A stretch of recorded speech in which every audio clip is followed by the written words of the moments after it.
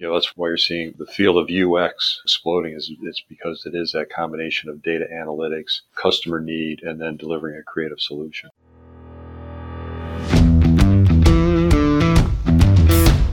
Technology is transforming how we think, how we lead, and how we win.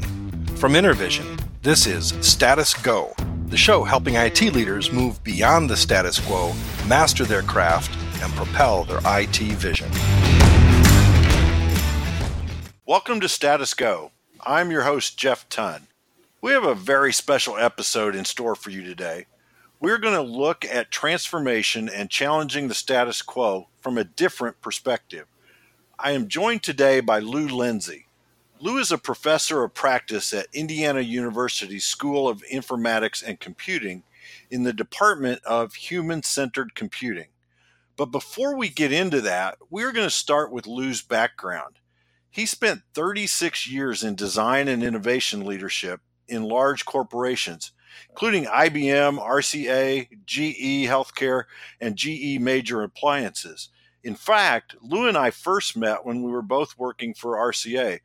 Welcome to the show, Lou. Glad to be here, Jeff, and delighted to join the podcast. Well, why don't we start there with your background? Tell us a little bit about your journey and your journey through industrial design. Yes, so I graduated from the University of Cincinnati's School of Design, Architecture, and Art, and in 1980, and right out of school joined IBM on their design staff, and I found that working in a corporate environment as a designer had its pluses and minuses. Obviously, the pluses are when you move the needle on an organization like an IBM, big things can happen. Of course, The minuses are it takes a while to move for that needle to move. But I did enjoy the experience there, and it really taught me what it takes to work in organizationally, work in a collaborative environment in order to make things happen, as well as kind of reach out and expand your own knowledge base through additional assignments and continue to learn even on the job. So that was a great experience. But as an industrial designer, I was fortunate in that I was able to take the skills and the tools that I was taught at Cincinnati and go beyond just that traditional definition of the industrial designer, sort of the person that gives a product its form and its character, and dig deeper into the business aspects of design. And that really led me into my next phase of my career, which was with RCA. And again, I was timing my career to kind of follow the information age. And guess what? Design played a pretty important role in the dawn of digital technology, as you well know in our experience, and how that transformed everything from video to music to book publishing, movies, print newspapers, etc. And using that my design skills in that world allowed me to stretch and grow. And that's really, I think, more about the role of the designer and what the design brings to the table, and what I call creative problem-solving techniques. They can be applied to any area of business. When I was at Thomson, we were able to grow the team to take on not just product usability, but brand experience, as well as growing new business models, through the design organization. Today these kind of creative problem-solving processes kind of fall under this umbrella of design thinking, which you probably come across that in your business. But that's really the foundation of my training, and became really sort of the jet fuel that propelled my career. So I like to tell people all the time that right now is the most exciting time to be involved in technology. So looking back on 36 years, what did the industry look like, and what things were important when you started your career versus someone entering that career today? Yeah, if you go back, our biggest challenges as designers was to make a product or a service useful. In other words, capture the complexities and put a wrap around the complexity to make the fundamental product and service offer more useful. You only have to go back to the days of the VCR and the Flash 12, right? Where nobody could figure out how to set the clock on the VCR and then set the VCR to program, MASH on Saturday night or whatever. Right. But that was the state of the art, was just make it useful. And then as we began to tame that technology, then it became not just useful, but also make it usable, make it more relevant to me, and not just perform this very specific task. So useful became usable. And today, we live in a world where it's not just useful and usable, but it has to be delightful. It has to bring, a certain additional benefit in the interaction and the experience we have with that particular product or service. And that's the world we live in today. It's a highly competitive world, as you know. It's a world that is, constantly evolving. And yesterday's answer won't meet tomorrow's requirements. So you got to continue to work on that notion, making that product delightful to, outflank your competitors. So how do you keep up? How do you keep up with that pace of change? Well, it really is about, who you surround yourself with, and what are the people you're surrounding yourself with thinking about it and working on. And I think through that, you begin to pick up ideas, thoughts, and common threads that you can then, work on and apply in your daily work. I mean, you've gone to a number of CESs. I've done 26 some CESs. And you've seen a lot of change. Oh, definitely. Absolutely. But that's one perspective. You can look at that industry perspective, and then you can branch off into the underlying technologies that drive that industry. And by surrounding yourself and reaching out to adjacent industries or industries you're deeply involved in, I think you stay current, you stay fresh, and you stay competitive. So, adjacent industries. Do you have an example you can throw out of a design that you were able to bring to fruition by looking at an adjacent industry? Yeah, I'll go back to the early '90s when RCA landed the contract to deliver the set-top decoder box for the DirecTV system that we use today. And there was a transformation going on. Again, going back to digitization of media. We lived in a world at the time where 30 channels of video programming was pretty much the state of the art. You got your TV service through your local cable operator. What DirecTV allowed us to do was then multiply that offer by 10. And we went from literally 30 channels to 300 channels. And the task that was facing my design team at the time was, well, how do you navigate through all this content? It's 7 o'clock on Wednesday night. I want to sit down. I want to forget about the world and enjoy some video programming. Now I have to navigate through 300 channels. Wow. We started, and this speaks to your question, we started by sending the team to Disney World because I didn't want that team to be polluted by the technology perspective. I didn't want them to think in terms of technology. I wanted them to think in terms of entertainment and what is a great experience. When you walk into Disney, what is it? How do they treat you as a customer and that entire journey? So I literally had the team do their design research and then also do their design ideation down in Orlando, Florida, because I wanted them to focus on what was core to that solution, which is make it entertaining, make it accessible, make it fun. Yeah. So when you and I worked together at Thomson at RCA, there were really two different groups, right? You had the R&D group, and then you had the information technology group. Right. And a lot of our audience today would be on that other side, right? The information technology group. So what did you find the most effective way to get IT to buy in when you were trying to drive these innovative initiatives throughout the organization? Sure. It was really about getting IT involved from the very beginning. I sat on the product development side and the business units, my team, and I felt in order for us to succeed and drive some of these new initiatives, we needed all the major stakeholders at the table up front. A good example of that was in 1999, I was asked to build out a new business incubator, a skunkworks, if you will. And what I did is I surrounded myself with every skill center in the organization, in that environment. And we had an IT team that once they understood what we were trying to do, where we're trying to go with the business, what are some of the initiatives, whether it be an acquisition or a technology investment to drive a new initiative, to have that team at the table made life so much easier. I mean, it made a world of difference. At the time, for example, we were looking at deploying a small, what we call test town of 300 households in the Carmel area to to serve as a platform to try new concepts and new products and services.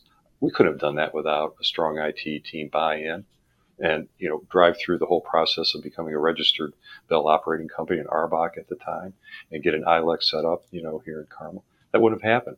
But have the team at the table, they helped guide that whole discussion, that whole direction, so that we were able to launch that test town effectively. So it wasn't a question of us going to an organization hat in hand and saying, we really need your help. It was bringing them in early on, describing what we're trying to do collectively, and then everybody go back with their skills and then drive that vision forward. So do you see now with, call it the digital age, to use somewhat of a buzzword, that R&D teams and IT teams are working more together, almost merging into one organization, kind of like you were doing back in '99? Yeah, let me put it in a sort of different context, Jeff, because whether it was at GE Healthcare or GE Appliances, or even go back to my time at RCA, the world is evolving where new sources of innovation, are emerging, right? The old days was, a company would take a look at their business, say, okay, let's put 2%, 5% of top line revenue and dedicate that to quote unquote R&D. Give it to the guys and the gals in the lab coats, and don't ask too many questions, as Billy Byers, one of our RD guys, used to say. Right? Slide some pizza under the door and let's see what happens. In today's world, that model, while it's still a strong model for basic research and other aspects of R&D, and one I wouldn't dissuade anybody from, but there are other new models emerging. Right? I'd mentioned the Skunkworks, this new business incubator. That's a model. These new open innovation platforms like the IoT Lab here in Fishers, Indiana, or First Build down in Louisville, Kentucky, as part of GE Appliances. So sources of innovation are multiplying, and the way those innovation pipelines take hold, how you staff those, how you organize those pipelines are changing to where now you do have the design organization, the UX designer, the UI designer, the IT organization, R&D, all working, marketing, all working together in a more open and collaborative environment that is operating differently. It's not a long cycle kind of activity. It's a short cycle, quick, try it, find out what works, what doesn't work, and keep moving. So I kind of view your question slightly differently in that there are these new avenues of innovation, and they're collaborative in nature, and they certainly, the underlying platform, starts with IT. So we were having an interesting conversation before we actually came on the air today about marketing, IT, and so talk to me a little bit about creativity in IT, because it's not something that you hear much about these days. Yeah, I always kind of bristle when I hear, I'm in IT and I'm not that creative. If you look at any one organization and quote unquote, say creativity, when you think about the work that comes out of a world-class IT organization, that's some damn creative work. Yeah, right? yeah. I mean, when you think about solving a problem, elegant code, efficient use of resources in the delivery of a product or service, that's creative. And so I always kind of scratch my head when, well, I'm not that creative. Where it gets a little confusing is all creatives tend to jump to an answer too quickly, right? I got it, Jeff. I know what you want, and I'm going to go deliver that. Yeah. And I think that approach then kind of muddies the water. And what I like to think of, what I like to do, and how I kind of approach is, step back, truly understand your customer needs, understand the need statements, design towards that, test it, validate. It's the iterative design, right? It's design, test, evaluate, design. And that, I think, is really, that's that design thinking, that creative problem solving process that I think sometimes when it's lacking in an organization, then the organization becomes, they're considered that I'm not creative, I just, make the sausage, right? But I think that the fundamental principles behind, solid product development in an IT organization that's all based on a creative thing. Yeah, I remember several years ago, I had the opportunity to lead both the IT department and the marketing department for an organization. And one of the first things I did was do a group DISC assessment. And the consultant had us go to the corner of the room that represented our highest characteristic, right? A DIS or C. And I think everybody was expecting the room to be split, IT people on one side and marketing on the other. and it was incredibly balanced between the four characteristics, which I thought was fascinating, and it leads to that creativity. Exactly. And, I think you were very fortunate to actually have those two organizations reporting into you because, marketing is all about trying to identify that unmet need, through their own, set of tools and processes, and to be hardwired and directly wired into an IT organization that not just reacts but participates in that problem discovery process. That's a win. Yeah. I mean, that's a huge benefit. So if you had to get to the root of fundamental good design, what would you say that is? It gets back to that whole needs identification, that discovery process. Whenever you see a good design, whenever you see a design, whether it be a product, a service, an interaction, and you left feeling like that delivered on its promise, and it was done in a way that really was a positive experience. You follow that product or service back, and you'll find out that guess what, they really understood what the customer was looking for at the end of the day. Yeah. So if you were going to hire somebody today to fill the type of position that you've had throughout your career, what characteristics and skills would you be looking for to fill that role?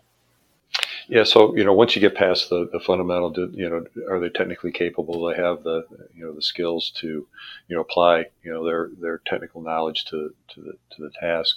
And believe me, that's getting easier and easier to determine that. It's how do they attack a problem, and do they really understand what it takes to think creatively, think critically, to combine the data that they've gathered, analyze the data, and then translate that into meaningful outputs for their customer. I mean, to me, that's the critical thing, and that's why you're seeing the field of UX kind of exploding. It's because it is that combination of data analytics, customer need, and then delivering a creative solution. So is there a question that I haven't asked you today, Lou, about innovative design, creative problem solving that you think our audience needs to hear? I would suggest that, and you're seeing more and more of these open innovation maker spaces, whatever you want to call them, popping up across the country, right? Those are great idea incubators, and I would suggest, and the cost of entry is so low. I mean, it's like a gym membership, right? You can kind of come and go into these environments. And what you'll find if you walk into one of these environments is a great cross-fertilization of ideas, of skills, of people trying to figure things out, sharing of ideas. We have this IoT lab, as I mentioned before, up here in Fishers. And IU has a space, and one of the founding sponsors of the lab. And last summer we did an independent study project, myself and a graduate student, and walking up and down the hall, over coffee, lunch, whatever, and bouncing ideas between, my student and some of the members in this IoT lab was a phenomenal experience. I mean, it was a great bidirectional exchange of information. And so as I think about, any organization, I would stress, take a look at your innovation model and make sure that you have more than one innovation model going in your organization, not just to rely on the tried and true. Well, there, see that building over there, see the floor of this building. That's our R&D department. But really think in more broad terms about how does collaboration, how does open innovation work. My friends in the legal profession hate when I say this. I said, but speed beats control any day, right? I mean, the days when I'm going to patent something and wait for that patent to be issued, and then I'm going to go take on the world. It'll be too late. You're going to get clobbered, right? Yeah. So, these environments are really about speed and testing and trying out ideas in a new and fresh way. So I would strongly take a look at, how are you innovating today, and how well are you taking advantage of these emerging assets that in this era are readily available, relatively cheap, and very, very promising in terms of productive output. So, Lou, I can't thank you enough for spending time with us today. I know we're going to do another episode here shortly when we dig into what you're doing for Indiana University today. But before we do that, I just want to point out a couple of things for our audience that really jumped out at me as you were talking. One of them, I love the iteration of useful, usable, delightful. Going from the useful, make it usable, make it delightful. I thought that was great. The other point was surrounding yourself with incredibly talented and smart people. I think sometimes as leaders, we tend to try to do it all, and I thought that was a great point.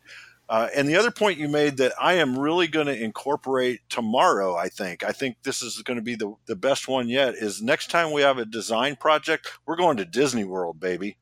I think that was spot on, man. I like that idea. Especially in this time of year. Absolutely. For those listening, we're looking out at about 4 or 5 inches of snow here in Indianapolis today. To our audience, thank you very, very much for listening. If you have a question or want to learn more, go to intervision.com. The show notes will provide links and contact information. This is Jeff Tunn for Lou Lindsay. Thank you for listening. You've been listening to the Status Go podcast. You can subscribe on iTunes or get more information at intervision.com. If you'd like to contribute to the conversation, find Intervision on Facebook, LinkedIn, or Twitter. Thank you for listening. Until next time.